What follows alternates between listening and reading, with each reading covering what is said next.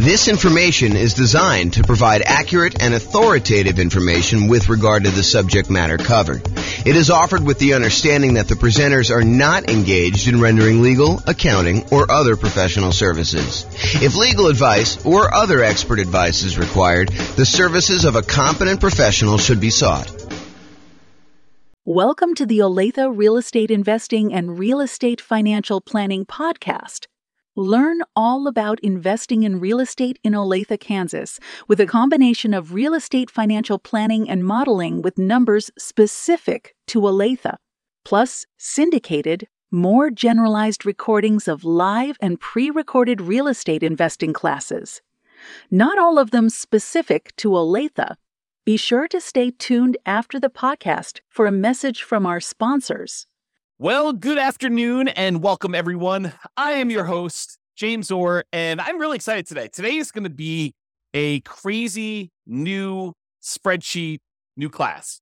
And so this class is called Rental Portfolio Return in Dollars Quadrants. It's a new spreadsheet you've got that allows you to track your entire rental portfolio's returns for all of the different quadrants you have: appreciation, cash flow, debt paid out, cash flow from depreciation, reserves, and it allows you to summarize that. Plus, it gives you some extra information about how those different returns are taxed and whether they're cash now, cash later, more speculative, less certain sort of stuff. So like we have like all those different things involved there. So you can go download a copy of the newest spreadsheet at refp.info/RPRIDQ.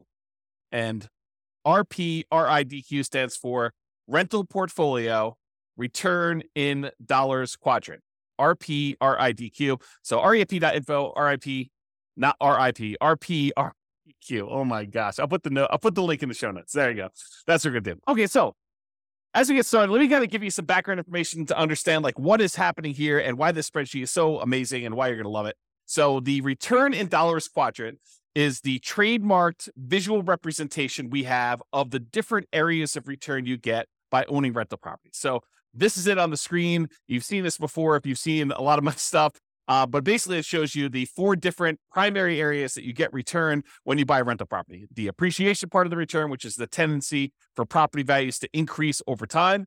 The cash flow portion, which is all of the income you're receiving on the rental property, usually from leases, minus all of the expenses: vacancy, property management, taxes, insurance, mortgage payment, maintenance, all that stuff. We subtract it out from what you're receiving as income, and what you're left over with is your net cash flow after all expenses. And so that's one of the other returns. The third return is debt pay down. If you've got an amortizing mortgage and you're making monthly payments or regular payments on that, then with each payment, a little bit of the loan is paid down and you owe less. The amount you pay down in principal is your return from debt pay down. It's the amount of return you're getting by paying down the loan each particular month, and your equity is increasing by that amount.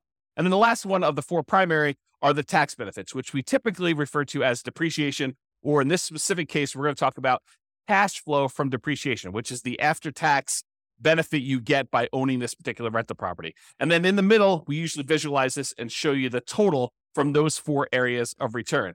Now, when we look at that graphic, a lot of times we're like, well, what time period does this cover? And really, it depends. So these can be both forward-looking, as in like we're looking at the returns we're going to get in the next year on a property, or they may be that we're going to look at the returns we're going to get over the lifetime of owning the property. So really, the time periods can be forward-looking, or we can look at this and say, hey, what did I earn in the last year from owning this particular rental property? So it could be backward-looking. The most common that we use is how much will your property appreciate, have cash flow, pay down on the loan, and have tax benefits from owning the property in the form of cash flow from depreciation over the next year. That's the most common version, but we can do any other version you want. We can do over the entire ownership period. We could do the next 11 years as some arbitrary number, or really whatever you want to do. And this is really a, in quotes, pro forma, or the form that this will take, or another fancy way of saying that, another like more common way of saying that is we're guessing what the return is going to be in the next year. Like when we buy a property, do we know what the property will appreciate in the next year? Absolutely not. A lot of times we're guessing as to what that will be. Do we know how much the property will cash flow next year? Well, we know the lease amount, a lot of times we know the expenses that are fixed on the property, like taxes and insurance and, things like that. But do we really know what the maintenance is going to be on a property? No, we can set aside a fund for maintenance. Do we really know what the property management is going to be on that property? No, we can guess if it's in steady state and the property is kind of just humming along and no real big issues. But there can be unusual things that happen in a property, different maintenance, different vacancy, different property management fees.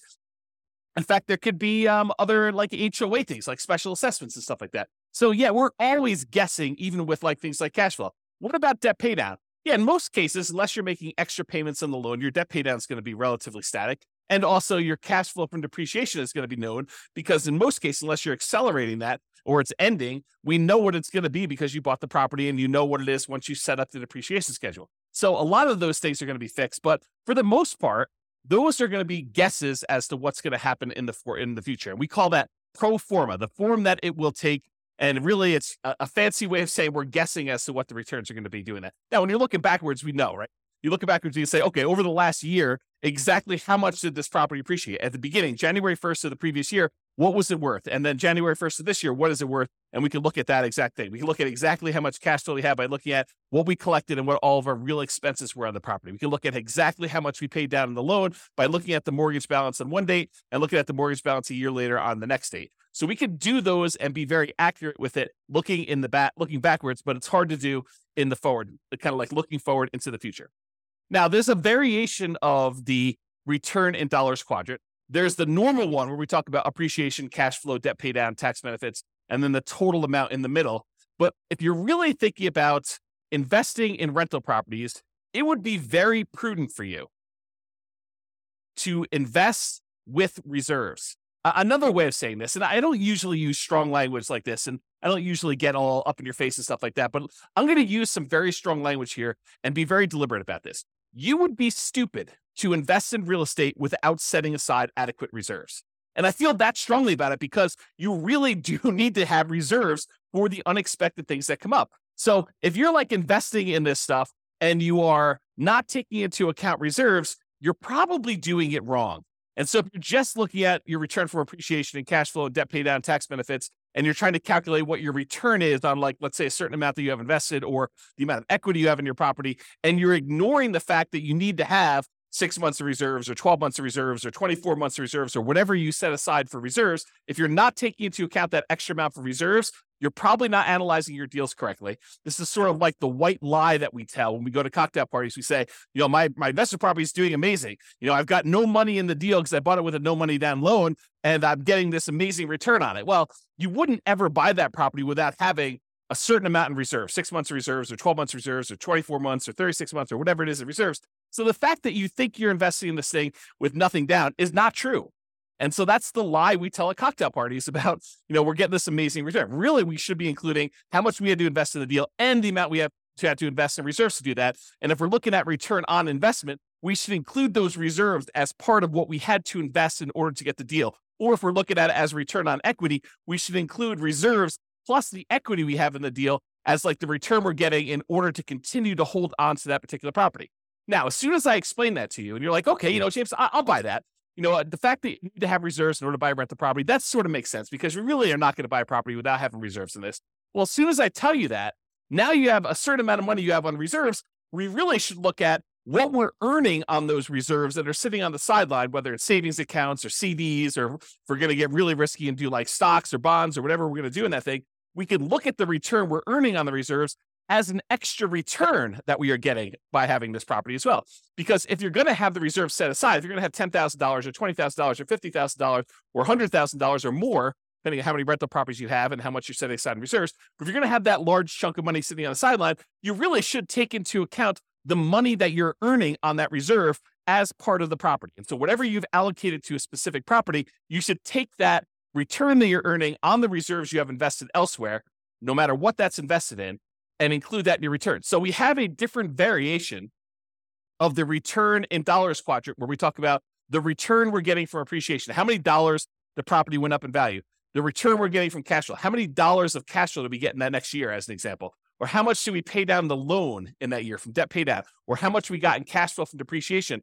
for owning this particular property. And then in addition to that, the variation with the one with reserves says, how much did we earn on the reserves that we set aside to own this property? And so we have a version of this where we have the 4 primary returns: appreciation, cash flow, debt paid down, tax benefits. And in addition to that, we have an additional one for reserves on the bottom, which is sort of your base of all the things that you kind of need that in order to continue to make this investment elsewhere. And then that gets included in the total as well. So that's why we have a different version for reserves. And that's why you will see on the spreadsheet, there's a section in there for reserves. It's not the amount you have in reserves. It's the return you're earning on the reserves you have set aside in order to own this property. Okay. So there are 2 flavors of reserves. And this is just sort of like by definition. It's like how we define the kind of return in dollars quadrant plus, R6 is the 6-month reserve version and R12 is the 12-month reserve version. But, you could arbitrarily say, hey, look, I'm actually going to set aside 24 months of reserves on all my properties, and I'm going to keep it into a savings account, and which I'm only earning, 1% or 3% or 4% or whatever you can earn at the time by doing that. The 2 flavors we have by default are this 6 months of reserves version, which we assume you're keeping in something really, really safe, like a savings account or a CD or something like that, where you're earning a very small percentage. And we've arbitrarily picked 1% as an example from this. Or you have 12 months of reserves. You have, at least twice as much as you think you might need if you were going to keep it in something safe, but you're going to be able to invest the majority of that in something a little bit more risky, like stocks or bonds. And we're going to just arbitrarily say, not that you're guaranteed to earn 8% in the stock market. We're just arbitrarily going to say you're earning a higher amount. And we picked 8% as just sort of like really rough number to estimate what you might earn in the future by keeping 12 months of reserves on the side. And this class was not intended to be a whole class on reserves. It's really just sort of like touching the surface of this discussion to show you why there are 2 different flavors of the return in dollars quadrant. One where we keep 6 months of reserves and we're earning 1% on that money, and another one where we keep 12 months of reserves and we're earning 8% on that money. And I've showed you 2 different examples of how the returns might look on the same property where you do 6 months of reserves or do 12 months of reserves. And one thing I will point out is the amount you earn from appreciation and cash flow and debt pay down and tax benefits, the dollar amount you earn on all those does not change if you have 6 months of reserves or 12 months of reserves. What does change is the amount you earn on the reserves. And I'm going to pause for the briefest moment and let my puppy out because he keeps on coming over to me and then he walks over to the door and he's getting to be old. He's like 15 years old. So 1 second.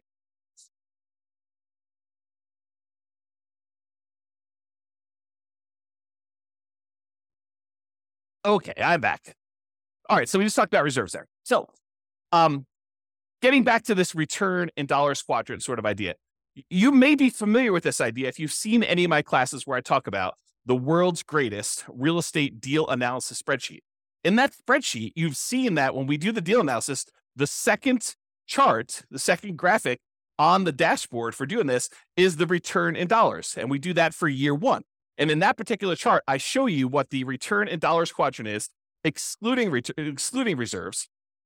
I show you each dollar amount of appreciation, cash flow, debt pay down, and cash flow from depreciation. Then I also show you the returns for return in dollars quadrant for R6, which is the 6 months of reserves earning 1%. And then finally, I show you the RIDQ plus R12 for 12 months reserves at 8%. And I've highlighted those in red there. You can download a copy of the world's greatest real estate deal analysis spreadsheet. If you haven't seen it before, just go to refp.info and you could download a copy. Just put in your email address and they'll email you. The system will automatically email you a copy. It takes a couple minutes to do it, but it's automatic and it'll happen for you there. So really, when you're looking at the spreadsheet, we've got this on there and you're used to seeing it in this form, but we show it in different ways. Sometimes we'll show it as like this graphic, or sometimes we'll show it as a square with, the 4 different things with the total in the middle. Sometimes we'll add reserves on the bottom. Sometimes we won't. And so you could see all of those on there on the dashboard. If you want to see more than just year 1, you can always go to the overrides tab in the spreadsheet. There's more than one tab for the spreadsheet. The first tab is really the dashboard with all the inputs,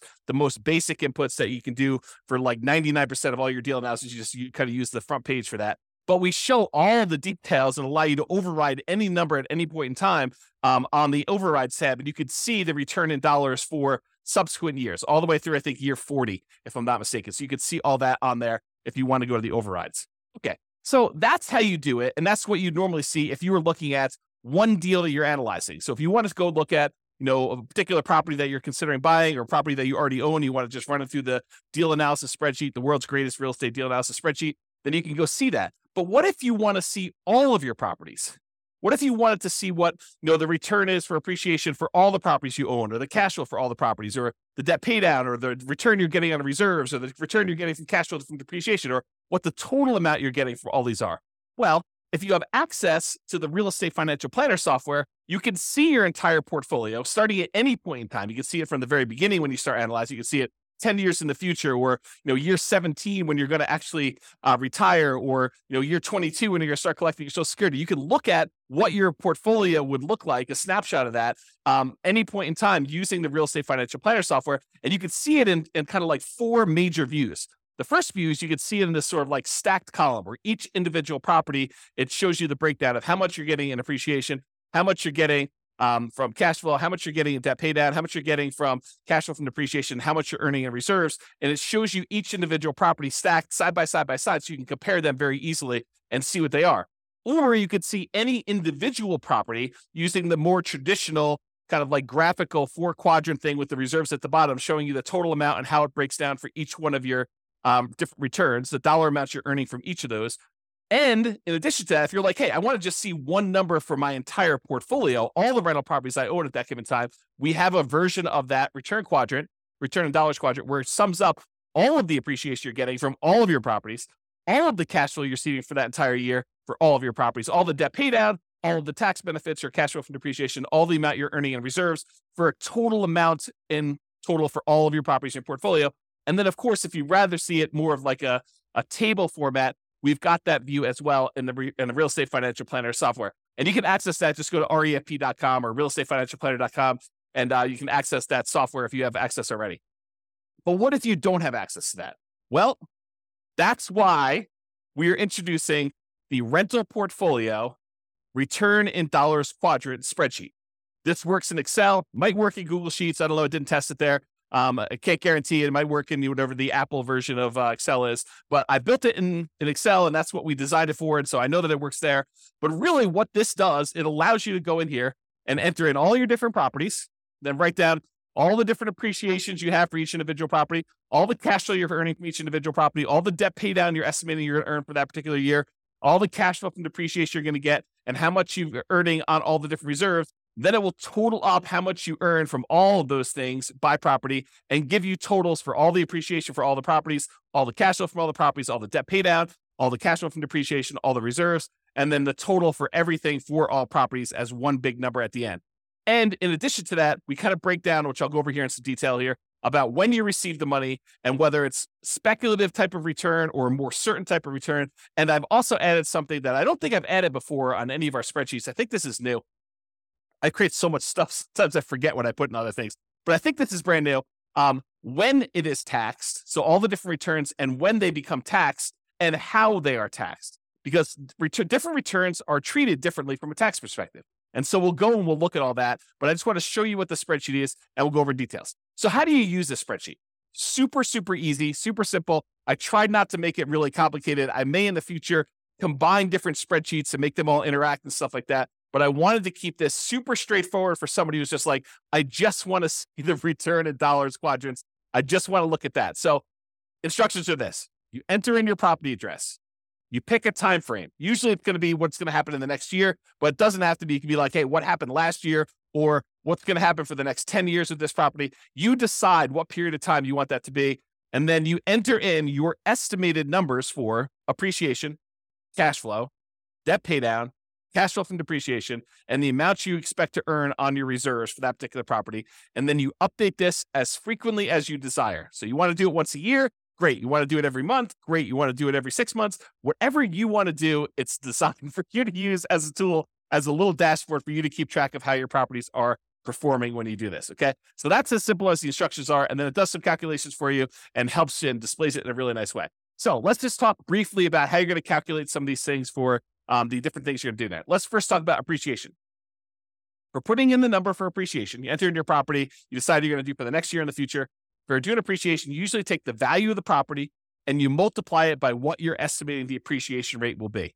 So for example, if you had a arbitrary number, $250,000 property, and it was expected to appreciate at 3% per year, you'd take $250,000 and you multiply by 0.03, and you'd get $7,500 is what you expect that property to go up in value in the next year. That's the only way you calculate it. It's really simple to do that. If it's 4%, you use times by 0.04. If you think it's only going to go up 1%, you do 0.01. If you think it's going to go down in value, you can multiply it by negative point something. So whatever you want to do, you can do it that way. If you want to get fancy and you're kind of like an advanced Excel person, you could totally use a formula here. You could use equals, and then you put the price in there and you multiply it by whatever the percentage you've gotten there is, and it will then calculate what it happens to be. Then at the end of the year, you come back in and you write down what the new value is, and you could change the appreciation rate. You just kind of keep updating your formula if you decide to do it that way. That's appreciation.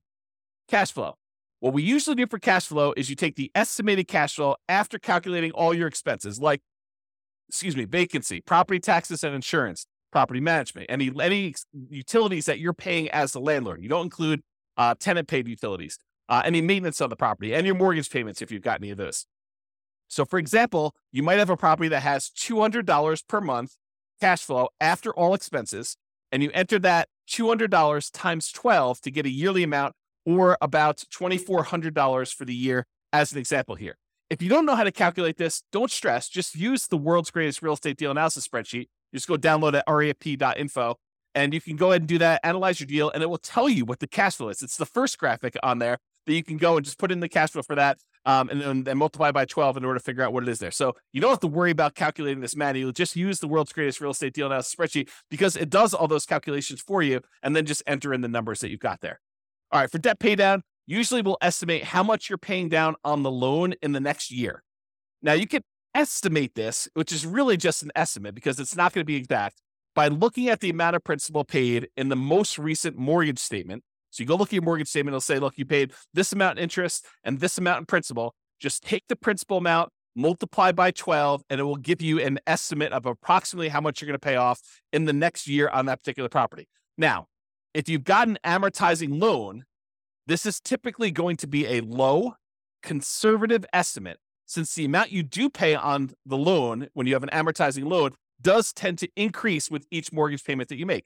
The more you pay down on the loan, the lower the balance is, the lower the interest that you have to pay on that particular month's payments. And so usually the amount of principal you're paying increases. It goes up with each payment you make. So this is going to be conservatively low.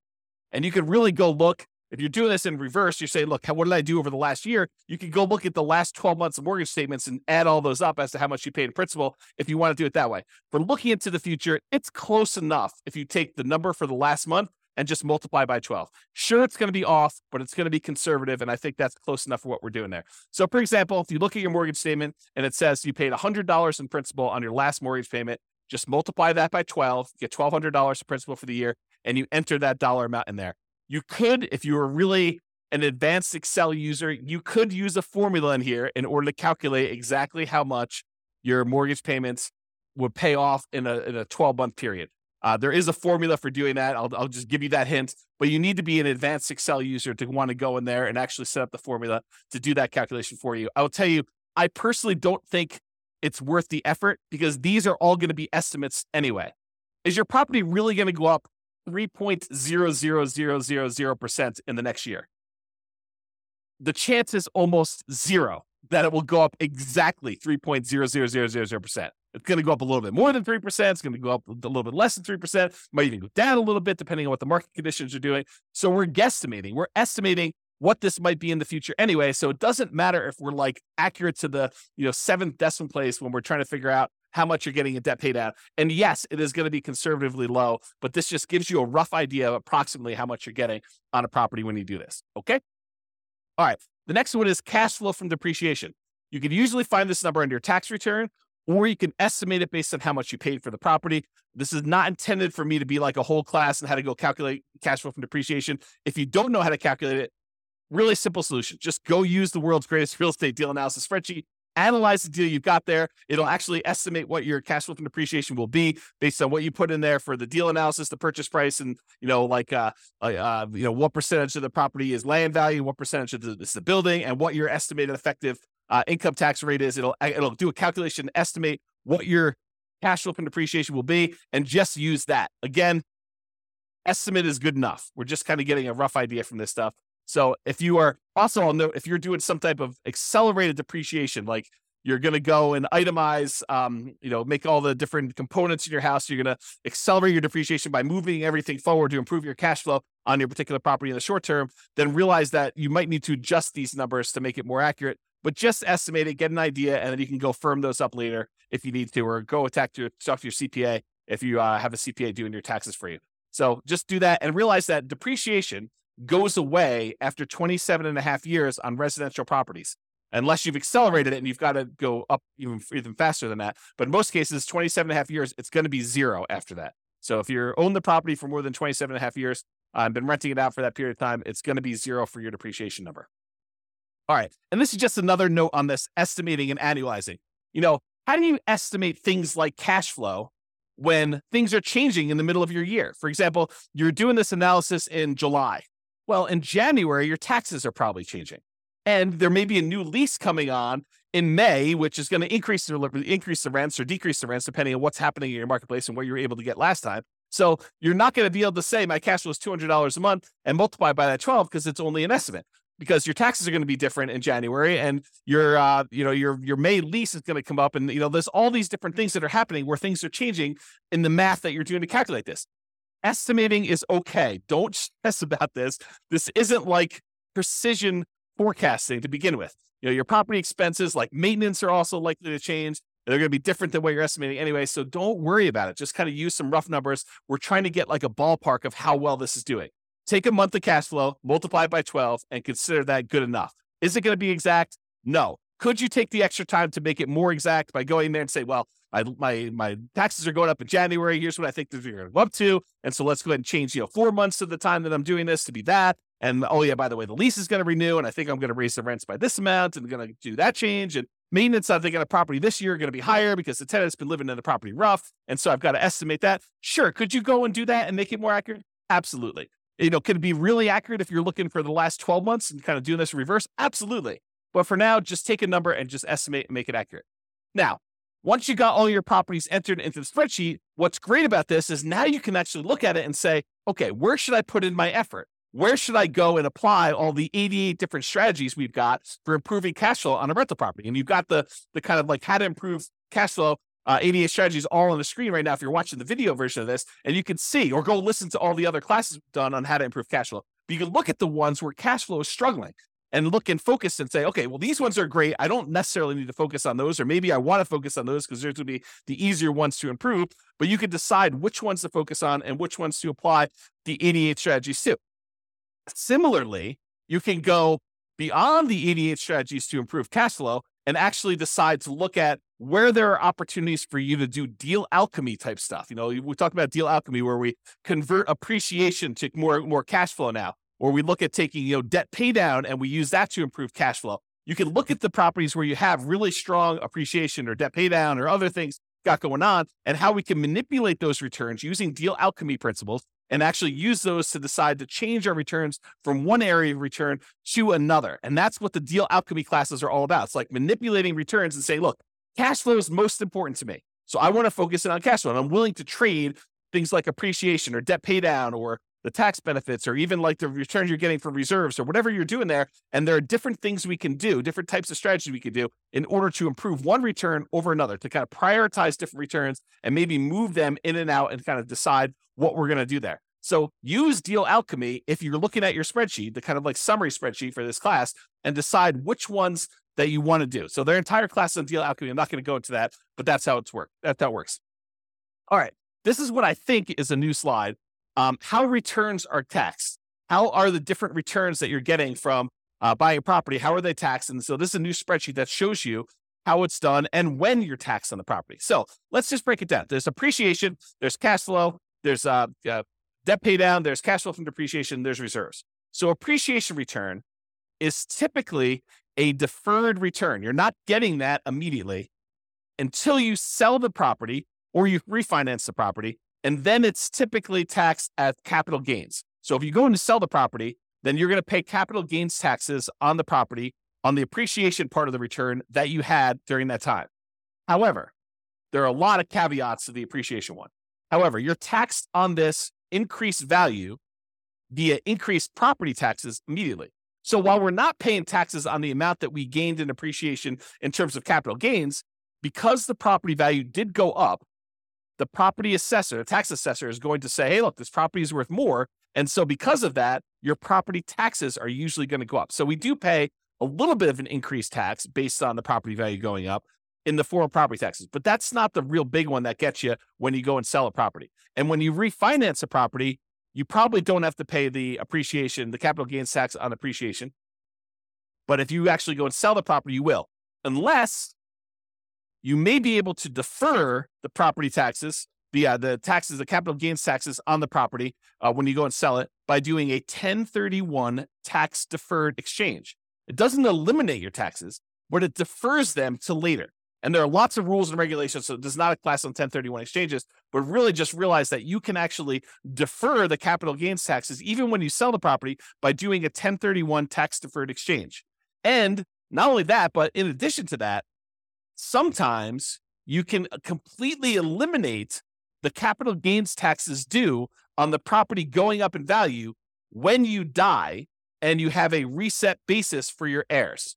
So the property went up in value $1 million since you owned it, but you then die, you pass on the property to your heirs. Well, now their basis, the amount that they're starting from to figure out how much capital gains they owe, becomes that new $1 million higher valuation, not the one you had before. And so there are no capital gains taxes due on that dollar amount. And there are all sorts of like rules and stuff like that and taxes on your estate and everything. I'm not going into that, but realize that this property, the capital gains due on any appreciation gains you have, may be completely eliminated when you die if you have a reset basis for your heirs. Not that that's a good solution for getting rid of the taxes on a particular property. And if you happen to sell the property in less than a year, the appreciation is typically taxed as ordinary income instead of that long-term capital gains that we've been talking about. So there's a lot of like asterisks associated with the appreciation return, but that's the overall idea. It's deferred taxation, and it's typically taxed as capital gains with a lot of like asterisk caveats to those things in there. Let's talk about cash flow now. Cash flow, after all your expenses, is typically taxed as ordinary income in the year that you earn it. So the year that you get that cash flow on the property, you're typically paying taxes on it, and it is typically taxed at an ordinary income tax rate. Debt paydown is typically taxed as an ordinary income in the year that you earned it. So the amount that you pay down that loan, that amount is usually taxed. Okay. It's some people consider it part of the cash flow number, right? Like the amount of money you're getting minus the expenses, because you can only subtract the interest as an expense. You can't subtract the amount you pay in principal. You can't subtract the full mortgage payment. You can only subtract the interest part of the mortgage payment that you're paying. So the amount that you pay down in principal is actually a weird version of cash flow in the sense only of taxation. Okay. So really the amount you pay down in principal on the loan, that is typically taxed as ordinary income in the year that you earned it. Cash flow from depreciation, this is typically applied in the year that you earn it, and it reduces the qualifying ordinary income that you have. So it's a way of reducing the taxes you would need to pay. And there's lots of caveats and exceptions and rules related to this. But generally, certain qualifying income can be reduced by the amount of gross depreciation. And if you figure out how much that gross depreciation was, you multiply it by your tax rate, you could find out how much extra money you have in your pocket at the end of the year by not having to pay those taxes in. And that's what we're calling cash flow from depreciation. It's the dollar amount that you didn't have to pay in taxes by owning this rental property. Okay.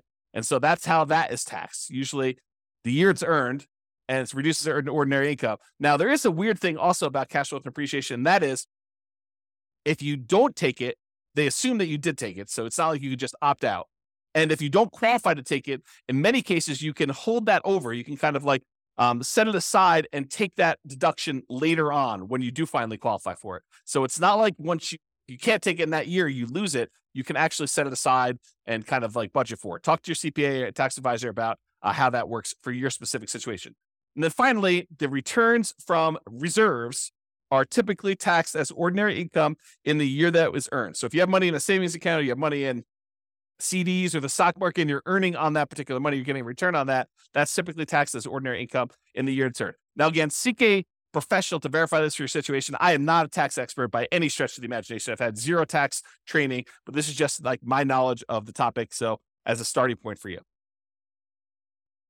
All right. Next two things on the spreadsheet. These are like on the bottom here. You can kind of see So it is when is this money received? Not all of the returns you're earning are received immediately. Some of them are received later. Some of them are received like right now in the year that you're earning them. So some returns you receive right away, which we call cash now returns. You get that cash now, so you're earning it right away, is cash flow from the property. The cash flow from depreciation, those tax benefits you get by owning the property, you get that in this year for the taxes that you do. And then also the returns you're getting from reserves. So those are the three areas of returns, the three returns that you get to keep now. You get to earn this year or this month that you get whenever you kind of receive those. It depends on how you structure everything, but really it's like you're not delayed in getting those. Now, some returns you receive when you sell a property or when you refinance a property, we call those cash later returns. And those tend to be appreciation, the tendency for property values to go up over time, and paying down the loan, debt pay down. Really what we're talking about is accessing the equity in your property. When property values go up and you owe and the loan goes down, the amount of equity you have in your property actually increases. And then how do we get at that equity? Usually we get that equity either by selling the property or doing some type of cash out refinance. And so in order to get access to that cash later returns, the equity you built up in the property, you need to wait a while. You need to sell the property or refi it. Okay. So that's when you receive the money. So you can see the total amount for cash flow, total amount for cash flow from depreciation, total amount from reserves, and then it will sum up all those and show you that in this particular example, $12,960 between all three of these returns is how much you're receiving in your returns for cash now. And then a much larger amount is cash later. This is a lot of times why when people talk about real estate, they refer to it as a wealth building asset because a lot of the returns you're earning are cash later returns. You're not getting this in year one unless you're doing some weird deal alchemy where you're able to move the returns from cash later up into the cash now. That's part of what's happening with deal alchemy. You're manipulating the returns like appreciation and debt paid out, and you're deciding to move it into returns like, cash flow. And that's how think about manipulating it. We're moving it from cash later to cash now. And it's not always a one-to-one trade, as I talk about a lot in deal alchemy. Okay. So you get the idea about when you receive the money. Speculative or certain. So some returns are more speculative, uncertain, they're more market dependent in nature. We don't know really what's going to happen. For example, do we know how much a property is going to go up in value in year one? Absolutely not. It's purely a guess. We think it's going to be 3%, could be 24%, could be negative 24%. We really don't know. We have a tendency to think that over a very long period of time, real estate tends to appreciate about 3% a year nationwide. Lots of different exceptions to that, lots of different market conditions happening. And so really, the appreciation return is very speculative or uncertain in nature. We really don't know what's going to happen. And to a similar degree, cash flow is also more speculative and less certain. A lot of people think, I've got a fixed lease. I'm definitely going to get at least $200 a month in this particular property. And that's a pretty certain thing. Oh, no. That is definitely not true.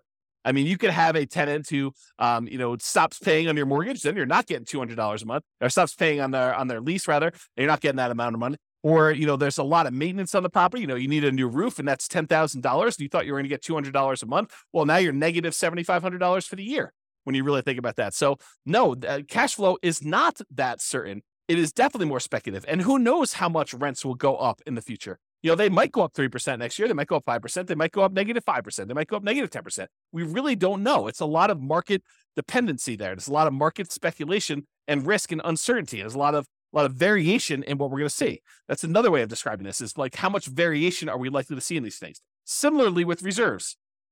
Sure, you could go and invest your reserves in like a CD where you get a guaranteed 1% return on your money by having the CD. And in that case, I could probably make an argument to even move this from more speculative, less certain to less speculative and more certain in terms of reserves. But if you're taking this money and you're investing in something like bonds or to a greater degree the stock market or crypto or anything crazy like that, where you're going to actually get a much wider variance of different returns you might get, it is definitely more speculative and less certain the return you're getting there. So the returns that we think of as more speculative in nature, market dependent and uncertain are appreciation, cash flow, and depending on what you're investing in with your reserves, the reserves. Okay. And then we add up those three and we show you the total amount of the more speculative, less certain returns you're earning are $80,781 is like based on the spreadsheet with the example numbers, which you should just write over and replace. I put sample numbers in there so you can see how it works, but the idea is just overwrite them with your own stuff. Now, some returns are less speculative. They are more certain, and they're closer to being, in quotes, guaranteed. Not anything in life is guaranteed, but these are they're more closer to guaranteed than the other returns we've talked about so far. So, for example, debt pay down. The amount you pay down on a loan is contractually determined. So when you get your mortgage on a property, you're agreeing to pay, 360 payments over this time period of this amount. And then you can go look at, well, in payment number 1, this amount of principal is being paid off in payment number 1. If I make the payment in payment number 2 on time, then this amount is being paid off and payment number 3. And so it's pretty much locked in as to what you're going to get. It doesn't matter if property values go up or property values go down or rents go up or rents go down. If you make that mortgage payment as agreed, you're going to get this return from debt pay down. It doesn't matter what the market is doing. It's contractually agreed to between you and the lender as to the amount you're getting from debt pay down. Can you choose to pay more? Sure. Can you choose to not make your mortgage payment and then you're not actually making a thing and you're not going to get that return? Absolutely. So it's not guaranteed and like it's guaranteed. It's like if you're making payments as agreed, you're very likely to get that particular return from debt pay down because it's a contract between you and the lender with certain terms as to how that's all going to work. The next one is cash flow from depreciation. This is based on tax law. So if you buy a property and the value of the land is subtracted out, and you just have the value of the building and you divide by 27 and a half years, that is the dollar amount of gross depreciation you are likely to get by owning that particular rental property. It doesn't matter if the market is up, doesn't matter if the market is down, unless they change the tax law and it is retroactive so that it changes like things you had in place from before, you are getting this return from cash flow from depreciation. So that is why it's less speculative and more certain. And we already talked about this example, but if you're investing your reserves in something, it can move from being more speculative, less certain, like if you're investing in stocks, or it could be less speculative, more certain if you're investing in something with like a fixed, quote, guaranteed rate of return, like a CD. Okay. And so that's why that can move back and forth. All right. So in conclusion, use the rental portfolio return in dollars quadrant spreadsheet to keep track of all the different returns of your portfolio. This will break them out really nice, make it very clear as to where all your returns are coming from. Use it to apply cash flow improving strategies and any deal alchemy principles that you want to do to manipulate and improve different parts of returns or move them back and forth between where they are. Or use it to better understand the tax implications of different parts of returns, understand like when things are taxed and how they are taxed, and decide to do tax planning and understanding like what the implications are of the different types of returns and when you're earning them and when they actually get applied. And then use it to better understand when you receive your returns, whether it's cash now or cash later.